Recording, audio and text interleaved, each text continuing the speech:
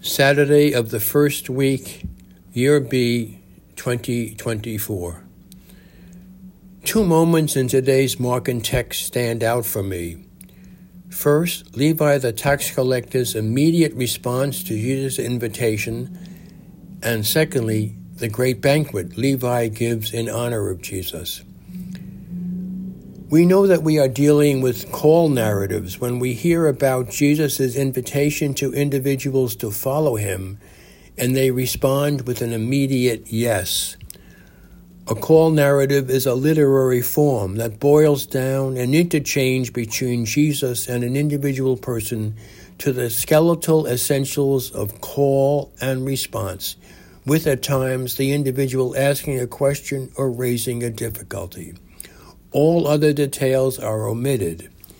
In this case, we don't know whether Levi had known about Jesus for some time before this encounter occurred, or whether the tax collector and Jesus had engaged in previous dialogues.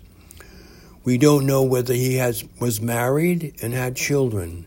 If that were the case, this call would have been more realistic for us, wouldn't it, rather than something that happened in a moment. Here is a relatively well-off individual leaving everything in his life to follow Jesus, who, as the story tells us, he has just met. The second big moment for me is the banquet Levi gives in honor of Jesus after he has accepted this offer to follow him.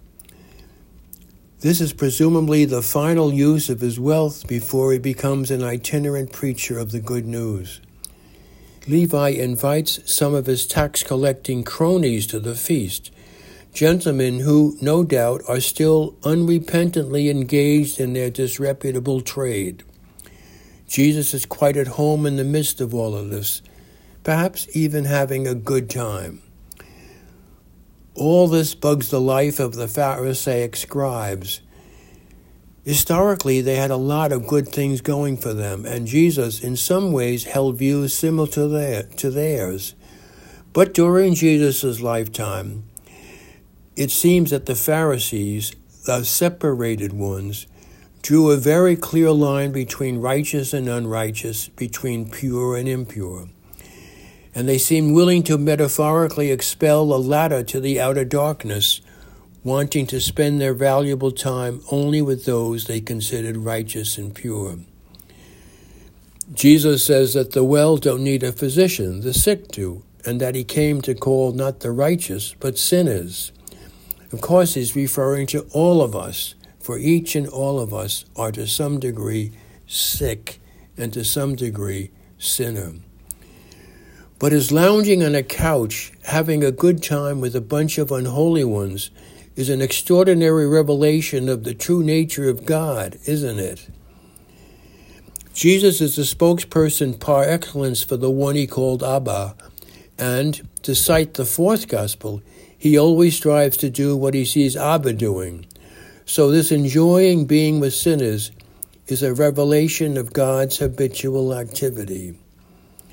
Of course, both Jesus and Abba are deeply hopeful that their graciously hanging around sinners will awaken repentance, contrition, and a new awareness in these sinners, if they but open themselves to the lavish gift being provided to them.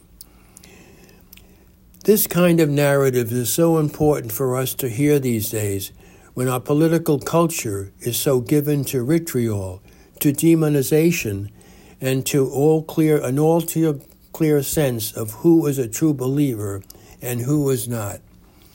Stay a bit, please, with the image of Jesus lounging and enjoying himself with sinners, unholy ones.